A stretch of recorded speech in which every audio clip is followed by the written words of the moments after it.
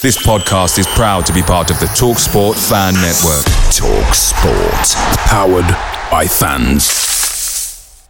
The TalkSport Fan Network is proudly supported by McDelivery, bringing you the food you love. McDelivery brings a top-tier lineup of food right to your door. No matter the result, you'll always be winning with McDelivery. Order now on the McDonald's app and you'll get rewards points delivered too. So that ordering today means some tasty rewards for tomorrow. Only via app at participating restaurants. 18 plus. Rewards registration required. Points only on menu items. Delivery fee and terms apply. See mcdonalds.com.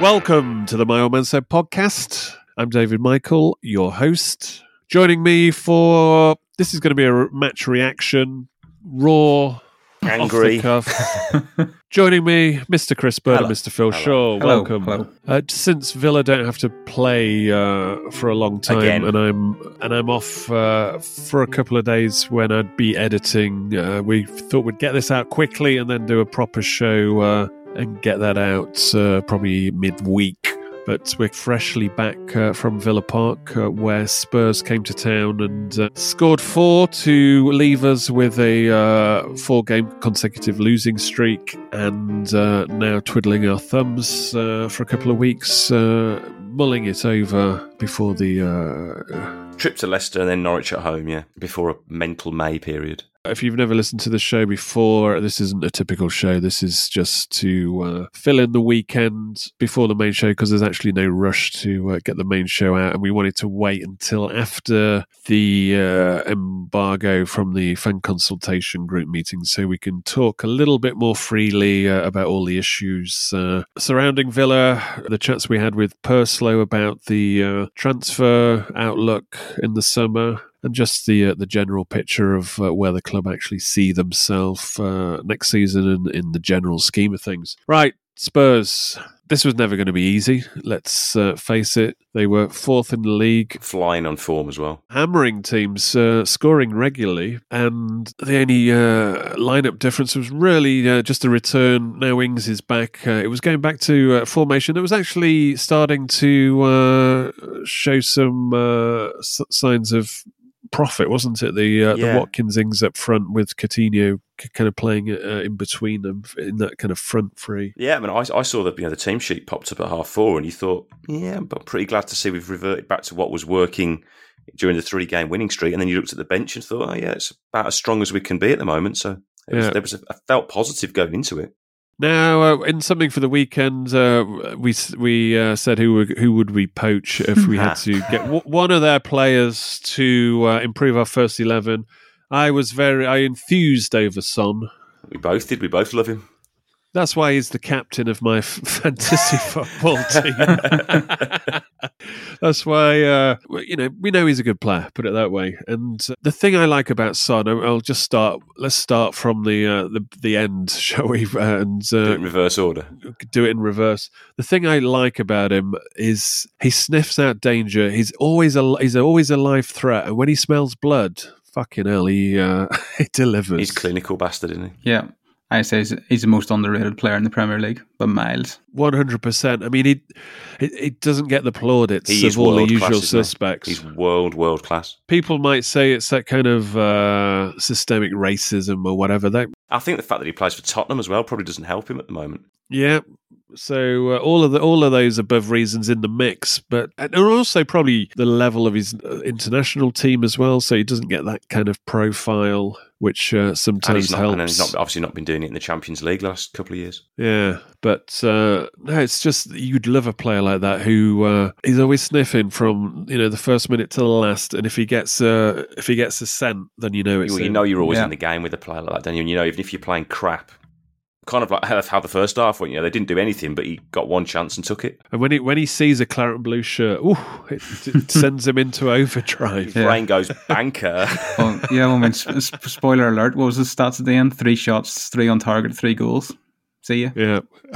See you later. Thanks for the hospitality. 70 odd minutes, I'm sitting down. Cheers. But anyway, so the first goal sets the tone, but then Villa kind of kicked into life. But something I spotted in the first 5 minutes, and something we've touched on before, and it's something that kind of just made me feel this isn't going to work out. This current team will not ultimately work out. So the summer is key. Is just the physicality, the size. Every Spurs player was 2-3 inches taller across the board, broader, on average, quicker, were tougher. It stank a bit of that first half. To me, was like a man's team playing a decent under-23s team who are, let's say, pretty smart in possession. What was like Liverpool against our team in the FA Cup last season? Yeah, where the other team's like kind of bamboozling them, but ultimately every time there's a 50-50, Spurs won it. Obviously, Kane and Son are on the same wavelength, and that showed so many times. I mean, hence the goals. When Villa did similar things, the amount of mislaid passes or the runner wasn't running and the pass went forward without anybody chasing after it, not on the same wavelength whatsoever. But it was the physicality that got me, just quicker, stronger, and all on the same wavelength. And I'm thinking, ultimately, we won't beat teams like this. Not consistently. You won't compete consistently with it. I mean, you looked at what Arsenal did to us, and that was a controlled 1-0 win, and they suffocated us and snuffed us out because they shut down that zone in front of the back four. Spurs didn't. Spurs got wise at half-time, didn't they? First half, we ran through Bentancur and Hjulberg in the middle of the park. And when we do that, you can see that's how Gerrard wants to play. It's very narrow, but when you play through that press, then you're onto the back four, and we look good. But then they got. But I was surprised why they didn't realise that, because they obviously Conte flagged it at half time, and they knew that Coutinho was just getting too much of the ball. He ran the show, didn't he, for 45 minutes. Yeah, exactly, and it's like if you're playing Villa at Villa Park, all you've got to do is you just got to close that space, that hole in front of their back four. They got wise to that quickly. And then they got the second goal at the perfect time, really, and that killed the game and absolutely knocked the confidence, the stuffing out of the team. I think, when you've had a first half where you're kind of going, A, how are we not level? B, how are we not about 4-1 up? You're just expecting them going, well, they're going to either have a spell or they're going to get a chance. And then the first chance that popped up, they buried it, and you kind of thought, well, that's the game. And as much as, the most claret and blue tinted spectacles will say, we played really well, you kind of know how the footballing gods work. And you think, if you miss that many chances against a team that's got Kane and Son in, they'll get a chance and they'll take it. The fact that they did it to the extreme levels of clinicalness they did, I think, makes it a bit of a freak second half. But you can't say Villa didn't get what they deserved. There was another narrative to that game, which I don't believe is true, because you got to give credit to what Villa were doing, and they were exploiting Spurs' let's say, lack of homework. They got their early goal, which can happen, and then it's almost like they went all Italian. Because I'm looking at Conte and I'm thinking they've just gone Italian. They'd letting Villa have the ball, which might be a discredit to Villa, as I've just said. I'm saying it's just one version of what you could say was what happened. And then, as I was saying to my friend at the end of the game, it's almost like they scored and then they thought, right, we're going to give you the ball, see what you can do for 45 minutes. And by the way, if you don't do anything, we're going to fuck you in the second half. Yeah. So the halftime whistle went and they went, all right, lads, you're fucked. Second half kicks off, they score straight away. And it's game over. I mean, the first goal was very similar to the first goal away at Southampton. Big long ball up the top, not dealt with, and just dispatched straight away. And it's such a shock, but at least this time, Villa did counter that with effort. I mean, I almost lost count of the amount of chances in the first half. I mean, they came up against Lloris and World Cup winning form. Well, that was the thing. I mean, the Italian narrative I've just given you, I don't think it's a full picture at all, because if you look at the interviews with Lloris and Son after the game, they admit to actually being blitzed, and they had to make adjustments at halftime because they said since Conte has taken over at Spurs, they haven't experienced that many shots against them. No. So give Villa credit where it's due. We did take it to them. But, I mean, the Ramsey save was incredible. Incredible save. Yeah. Was it Coutinho's free kick where it looked like it was going in and he somehow kept it out, hit the bar post or whatever it was? Right in the stroke of half-time, yeah. Yeah, there's the Ings chance at the back post where if he hits the target, he scores. Watkins' header, there's the Cash one where he saves well. Multiple Because when you're a goalkeeper and you start to build up those amount of saves, like really good saves, it starts to inspire you more and more. Right, I'm having a clean sheet here. These saves aren't going to nothing. I want a clean sheet at the end of this. And he knows that, of course, if his attacking guys get a chance, they'll bury it and they'll kill the game for him. Yeah. And then they kind of saw out the last, half an hour embarrassingly easily. Because Villa were just, their confidence was just shot by that point. I think the belief was drained out of them by the second goal. By the third one, it was just like you could see people leaving. Just coming up, I mean, first goal was talked about, second goal, not great. It was a good finish, to be fair. It was a good finish, but Kane schooled Cash and Konza just at the same time, drew them both in and just laid it off to Kovaleski, who had a very good game. He's a very impressive player, despite his hair colour. Yeah. But no, the third goal was the one that got me because it was just so easy. The ball was to Kane in the halfway line. I mean, Kane's not going to do anything with it in the halfway line unless you rush in on him. Konza rushed in on him, and you can just see he took a look over his shoulder, seen Son on the run, and just flicked it on for him. I mean, it's telepathic, those two. I mean, it's very hard to play against. Yeah. Although at that stage, at 2-0, I turned to my friend and said, this has got 4-0 written all over it. And, as Chris said, the football gods, if you miss that many chances, it's not your day, really, isn't it? And, Lloris played a massive, I would probably... The best goalkeeping performance. Man of the match, I would say, Son's got a bloody hat-trick. But I think if that game could have been over before Son started to, it could have been 2-1 Villa before he put his second two in. I'd actually go as far as to say, and this is over a long period of time, it's probably the best goalkeeping performance we've seen at Villa Park since that lad for Bristol City during that 10-game run. If you remember, where we had about 10 shots and he made 10 worldly saves in that game. We ended up winning it, but he was like unbelievable. He was about 16, 17-year-old goalkeeper. It was that sort of level. We just thought everything. I remember we hit. A really good Schmeichel display, the younger Schmeichel for Leicester. I think it was in the FA Cup. We played him in the league in the FA Cup, very short space of time. I think it was the FA Cup. I mean, we won, but he was spectacular on that day, just in terms of shot stopping. Mm-hmm. But Lloris here, some of those saves. I mean, Ramsey couldn't. You always know when it's a good save. It's when the person who took the shot can't believe it, and you just see the disbelief in their face. I bet you take the first half as a positive. You think, well, what more could Villa have done? I don't think they could have done more. It's just one of those days where it ain't going to go in. Yeah, I mean, it was the first time you can sort of see, like we were talking about earlier, what if it works perfectly for the Gerrard tactic or the Gerrard formation. You see, there was a couple of times where the ball went from Dean all the way across the box and went to Cash, and Cash had the shot, and he was unlucky twice. The midfield that we've maligned for months now, played well in the first half. There was a couple of misplaced passes here and there, but overall they had the Spurs midfield. I think they were allowed to. I think you can take that both ways, can't you? I think when our guys are given time, space, and the opportunity, like, let's be frank, most reasonably good players in the Premier League, they're going to cause problems, but Tottenham got wise to it, and I think we just... They let us have the ball... probably too much. They were a bit passive in the middle of the park. In many areas. I mean, around the halfway line, they didn't care if we had the ball, and in the first half, and that's why... that's what I was saying about the Italian narrative. It's like, let them have the ball. And I think the fullbacks bombing on helped. I think the second half, you saw that for the negative side, where Spurs had turned over the ball, hit us on the break and score. So there was two sides, and obviously, yet again, we've lost Luca Digne to injury. Yeah. What's his problem now? Properly this time. Probably a broken collarbone. That'll be his season done. That was actually, for 45 minutes, that was actually probably Digne's best game in a Villa shirt as well so far. Yeah, there was still a bit of, because he hasn't been in the team regularly, there was a bit of miscommunication on one or two overlaps. But a lot can happen in the next 3 years. Like a chatbot may be your new best friend. But what won't change? Needing health insurance. United Healthcare Tri-Term Medical Plans are available for these changing times. Underwritten by Golden Rule Insurance Company, they offer budget-friendly, flexible coverage for people who are in between jobs or missed open enrollment. The plans last nearly 3 years in some states, with access to a nationwide network of doctors and hospitals. So for whatever tomorrow brings, United Healthcare Tri-Term Medical Plans may be for you. Learn more at uh1.com.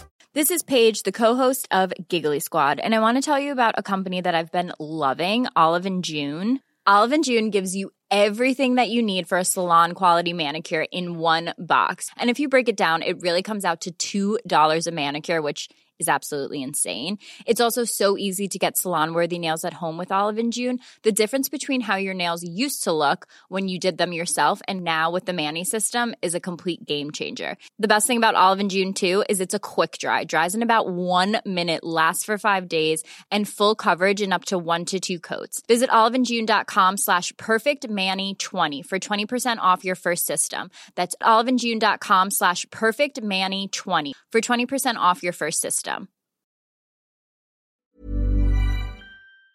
Picture the scene. All of your mates around, you've got your McNugget share boxes ready to go. Partner this with your team playing champagne football. Perfect. Order McDelivery now on the McDonald's app. There's nothing quite like a McDelivery. At participating restaurants, 18 plus, serving times, delivery fee and terms apply. See mcdonalds.com. In that meeting, the fan consultation meeting, Purslow pretty much is giving Lang the thumbs up. But I think at the end of the season, you judge it. And from today's game, I'm just thinking we have wasted money at this. If you judged it today, we've wasted money. We've given 30 million to a player that was announced in a Jamaican garden shed, and he's not 30 million's worth, is he, at all? Nowhere near. There was a few occasions in the second. I mean, his miss at the end kind of summed up the afternoon in general. Yeah. But 2 or 3 occasions, he had the ball around the penalty area and he thought either hit it or pass it, but just don't fuck about and run back into trouble. Buendia, I like him. I think there's loads of upside on him to come in the second season. I like him as part of a good team. Yeah. I'm not 100% if he's somebody who's going to take the ball by the horns and be the reason why we win games consistently all the time and be like a major guy. I don't know if he's got that personality. That's my doubt, but I like him a lot technically. Oh, yeah. But has he got the mentality to be a real winner? And, when he walks on the pitch, think, I am Villa's main man here and I'm going to take this game by the scruff of the neck. I don't know if he has that level and that's what's going to keep him from being world class or international class, because is he going to be a main man in... let's just judge him on the Argentinian national team. Is he going to be a main man for Argentina, or is he just going to be a squad filler chap that comes in and out? We need him to be main man. I mean, for 30 million as well. He wants something for that money. Mm-hmm. Mm-hmm. And then Ings today. I think he probably needs a run of games. You can cut him some slack there. But there was chances he should have scored at least one. Chances. There was the really clever free kick, wasn't there, from Coutinho, which no one saw happening. Yeah. So at the top, you thought Danny Ings of last season...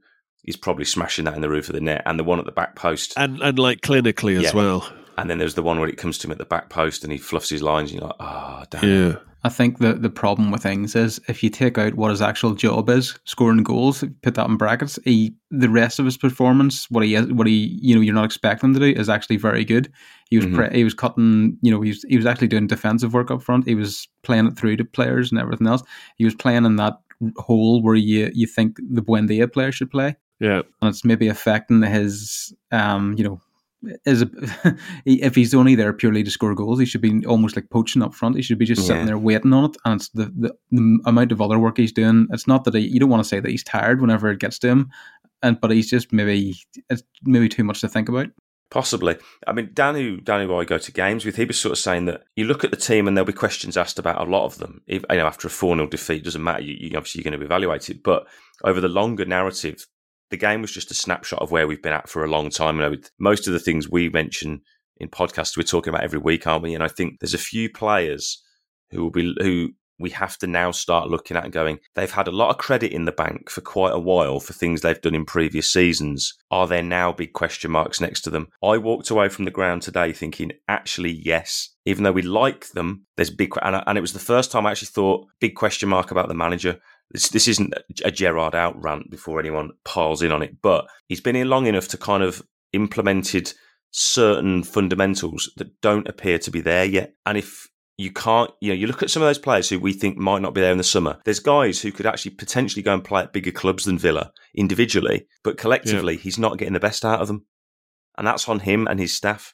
There's arguments like, well, Gerrard's got a system and he needs his own players to do it, and these aren't the players. Well, we're here in the here and now here. Exactly. And you make a system that works with what you've got. My criticism of Gerrard is you've got these players, find the best system to play these players. Agreed, wholeheartedly. Because that whole midfield recently, I mean, Spurs let us have the ball today, but that whole midfield does not work with this fullbacks situation where they're the furthest, sometimes our highest up the pitch attacking threat. It just leaves us far too vulnerable. And game after game, we're getting caught out. And that is our big vulnerability and the reason why we've lost games, because the fullbacks are too far up. And then suddenly the centre-backs are at shit creek, covering too much. And the defensive midfield is nowhere to be seen. And our last gasp tackles are in the opponent's half, and suddenly there's 3-4 of the opposition marauding over the halfway line with a couple of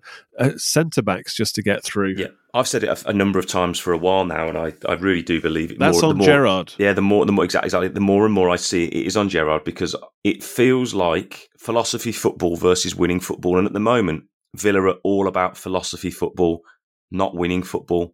We're ineffective, and it's like, it's all right to begin with if you think the first 4 games, when it clicks, blah, blah, blah, but we're in, we're sort of getting towards the middle of April, and we're talking about the same things we've been talking about since like November. And it is a worry because, you want to go into next season going, oh, this is the way we play. When it works, a little bit of tweaking it will work. And we've sort of tried to give them the benefit of the doubt and go, maybe it is 1 player, 2 players. I still think it actually potentially is, but I don't think it is. You look at the profile of that team; it's not strong enough to consistently compete. Well, yeah, I agree with that, because I think all of a sudden, every week that goes by, every match, we're asking bigger questions about players who have been big players for us. I'm talking Mings and Konza, John McGinn. Douglas Luiz is the obvious question mark that I think every fan in the ground has a huge question mark and has had all season. But to Luiz's credit, sorry, just to interrupt, to Luiz's credit, I mean, the thing after Spurs went 1-0 up, the thing that was frustrating the shit out of people in the ground was, this is after 5 minutes of Villa really going for it, and, having Lloris pull off all these worldies, was all these Spurs players that started to lie down and roll around, and people getting off their seats, and if they could have pitchforks and storm the field, they would have. And in the second half, and the referee again, I don't know what Luiz picked the lad up, didn't he? Luiz went over to him and just picked him up, and got a round of applause for that. And it was like, yeah, exactly. Finally, he gets it. He gets it. I mean, I was joking to my friend, I'm going to take a fishing rod to the games in future. So every time there's an opposition player, lying on the floor, rolling around, just like, cast it off and then just lift him up back onto his feet. And to be fair to the team, actually, first half, after the non-event at Wolves, especially in the first half, you could see they had a reaction to what Gerrard had said, and they were flying into tackles, and there was a bit of spice in the game, which we haven't really seen too much of, especially at Villa Park this year. They've been quite placid matches, and I think actually because a lot of the Spurs lads were rolling around a lot. There was the very early one from Matty Cash, wasn't there? That there was a proper enforcer tackle that was just like leave your foot in, take a bit of the ball, a whole lot of the man. Mings had one as well, and because it was similar to the one a couple of weeks ago with Saka, it was strange that the thing that lifted the crowd and got the team going was actually the referee infuriating them. Yeah, and that was the only thing getting the crowd going. I mean, my friend who is not a Villa fan, he's not a Spurs fan either, he kept pointing at that 12th man's sign on the Holte and go, what the fuck's that? There's nothing from them. And I said, well, there's a bit of a debate about the atmosphere here, but it's that's Premier League football for you nowadays. Mm-hmm. And it's going to get worse because prices are going up despite what's happening on the pitch. And that's going to freeze out a lot of young fans because their prices are potentially going up the most. And it's, as always with Villa, their PR timing is predictably disastrous when you go and lose a game in the manner Villa did today, and everyone will walk away from the ground going, why the fuck am I paying X percent more to watch no progression? Yeah, that's just divided that waiting list by 2. Yeah, I'm back on Gerrard. My main problem with Gerrard is the sort of like the disconnect from what you see on the pitch to what he says before and after the games. Yeah. Because looking at Gerrard, I don't know whether it's an age thing, being close in age to myself. It's like he seems to look at the game the same way I do. I mean, he clearly identifies what's wrong and what has happened. I mean, he's just not getting a tune out of him, and he has to. Yeah, he goes to the second half. Spurs made the game all about our back line. I mean, anybody could have told you that. So you're looking at it going, yes, good, Gerrard, that's exactly what I said. And then you just think to yourself, well, you didn't change it. You didn't do anything. I mean, Konza, I don't want to single him out, but he had a stinker. He had an absolute stinker the whole game. Again. I mean, you could have hooked him for Chambers at halftime. I mean, is he going by the law of averages that if he makes 2 mistakes, that's his mistakes for the day done? He's not going to make any more. Well, we've seen that before. Villa players can make any amount of mistakes in 90 minutes. You just look down the team and go, well, he's identified a weakness there. He's called it out after the game. Well, why is the same weakness there the next week? I mean, play. Yeah, this is my argument about Gerrard. Yeah. It comes to a point when it was kind of the undoing of Smith in the end as well. Whether it's the team person, I don't know. But when you're seeing the same mistakes week in, week out, and they're not being rectified, that's the sort of shit where owners on the other side of the world are looking at it going, hang on a minute. What are you doing here? Day in, day out, is there a fundamental reason why you aren't getting a tune out of what you've got? Lest we forget, the vast majority of this squad were a team that was sat in 6th position in the table last season at Christmas. These are not bad players, but is it a bad team? Yes. Collectively, it's not working. Phil, didn't you say this in your Good, Bad and Ugly article on the website? Yes, the broken record technique of the broken record. Yeah. Just carrying on the same thing again. And the only thing it comes down to is he just doesn't trust the players that aren't on the pitch enough to change it.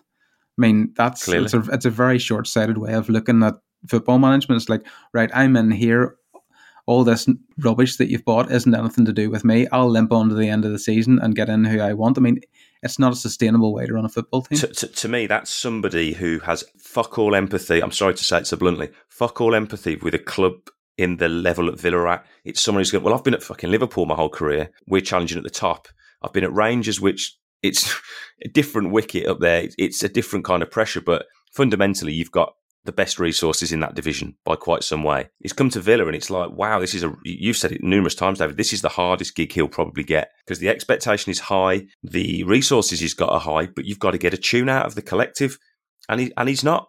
The aims of Villa as we stand is to be the best of the rest outside that top 6, and then you reassess the situation, and then the plans are, how do we break into that top 6? So that's where we're at. And to be honest, they're throwing enough money at it.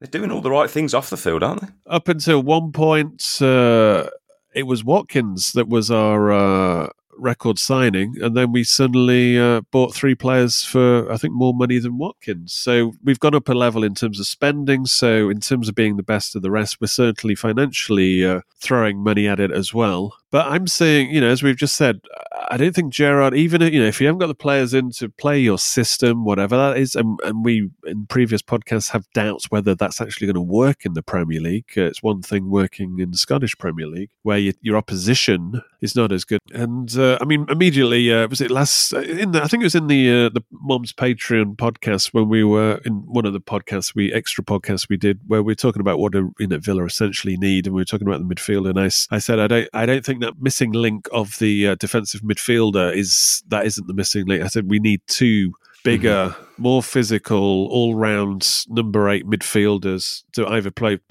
at the same time or basically enhance the matchday squad as well. You need an engine room. Yeah, seriously, to give ourselves some traction in any game against whoever. It doesn't matter what kind of profile of team you're actually playing, whether it's one of the top 4 powerhouse teams or a team where those, say, 2 midfielders can control and dictate against the lesser teams. Yeah, and we're talking of a decent level. And because you looked at that midfield, and it is. Even my friend who had never seen Villa before said that why are Villa players all smaller than the Spurs ones? And it does come across 90 minutes. It impacts. Yeah, it's like, do you use like a boxing analogy? Villa are just like, they like have a glass jaw. They've all this fancy footwork and throwing all analogy actually, Phil. Yeah, throwing all the punches and everything else. But all another team needs to do is just wait and hit them once, bang, legs are gone. Villa are on the back foot, on the ropes, and that's it, just gone.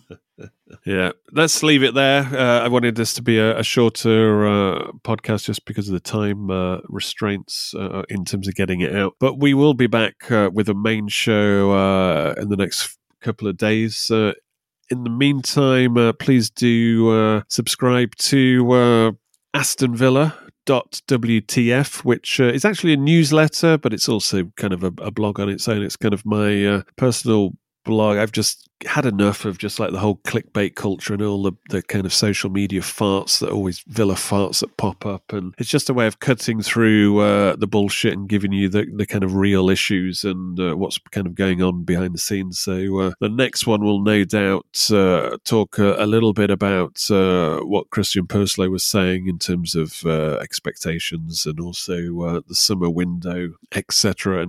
And a little bit more of a sprinkle of information about the North Stand expansion, which the first edition of Aston Villa WTF was all about, which all checked out, by the way. Well done. Mm-hmm. Well, it was alpha. Is it alpha or canon information? What's the terms that the kids use nowadays? Canon? Alpha? Yeah, canon's probably good. Alpha's kind of a crypto thing, while canon's more of a, is it a gaming, like film or lore as well? That's another thing. Anyways, please do follow the podcast on whatever app you are using, because that will give you a notification for when the next main show pops, which will be midweek sometime. And in the next main show, I'll also do the new My Old Man Said Patreons who have signed up in the last week or so. So shout out to those people in the next show. And if you want to be included and also get access to the up-and-coming extra podcasts that are coming out and join us in Match Club for the Leicester game, please do consider becoming a patron by going to myoldmansaid.com and clicking on the patron link there. It's on the menu bar. If you're on a mobile device, just go to those 3 lines in the corner and click there, and it should be popping up there. And don't forget to subscribe to AstonVilla.WTF as well. Any final words, gents? Sums up the season, doesn't it? Yet again, loads of positives, but undermined by shooting ourselves in the foot. Undermined by a glass jaw. Yeah. Until next time, it's goodbye from me and it's goodbye from them. Goodbye. Goodbye.